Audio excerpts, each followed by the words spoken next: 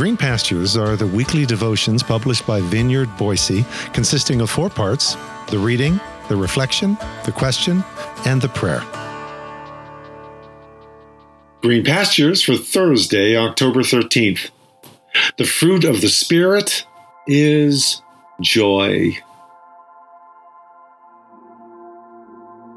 Today's scripture reading is found in Galatians chapter 5, verse 22 from the New International Version, which reads, "The fruit of the Spirit is love, joy, peace."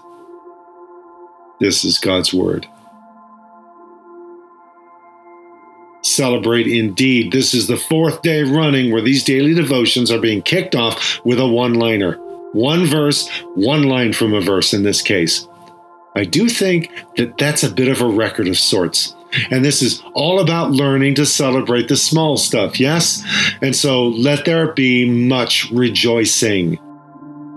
Today, I would like to continue on a bit with Richard Foster as he expounds a bit more on the discipline of celebration in his book, The Celebration of Discipline, in which he profiles a number of spiritual practices crucial to our formation as Jesus people.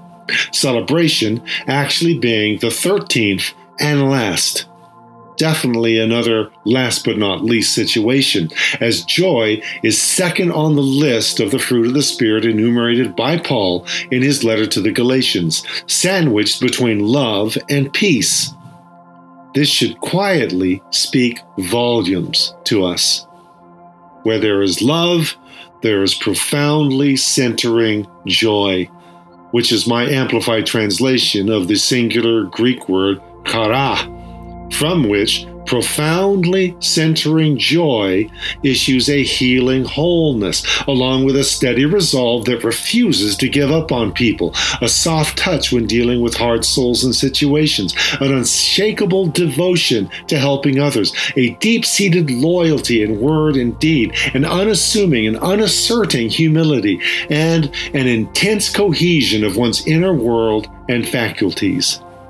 All of which is my amplified translation of peace, patience, kindness, goodness, faithfulness, gentleness, self-control.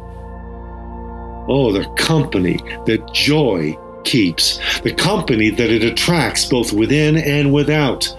Not the surfacey varnish of joy that looks and feels like a layer of badly done and way too heavily applied makeup. No, the authentic joy surging up within like an inner fountain welling up to eternal life. Welling up into healing wholeness amidst the fractured, steady resolve that refuses to give up on people among the short-fused. A soft touch when dealing with hardened souls and situations when left to ourselves, we'd shriek and screech. An unshakable devotion to helping others when we'd rather demonize or use them. A deep-seated loyalty in word and deed when we're more inclined just to cancel others. An unassuming and unasserting humility when we'd rather just post snark writ large somewhere in social media. An intense cohesion of one's inner world and faculties when it would be so easy just to unravel. Yes, the company that joy keeps, and the company it attracts both within and without. Yes, ponder that.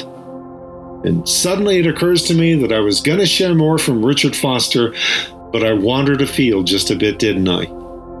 So Mr. Foster shall have to wait until tomorrow.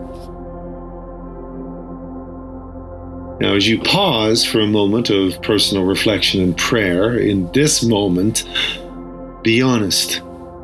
How many people who really know you would describe you as someone characterized by profoundly centering joy? How many would describe your life as a refreshing fountain of joy that restores faith in God, in humanity, in the world? How do we tap into this underground reservoir as we venture out into this day? Lord, you were a man of sorrows, acquainted with grief. Yes, but angels sang at your birth, with all creation joining in the chorus, even as you are now anointed with the oil of gladness. Pour this anointing out on us. We too know the sorrows.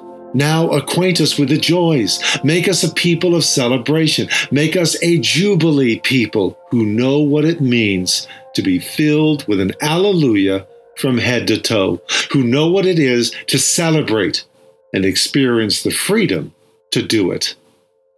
Through your Spirit, with, upon, and in us. Amen.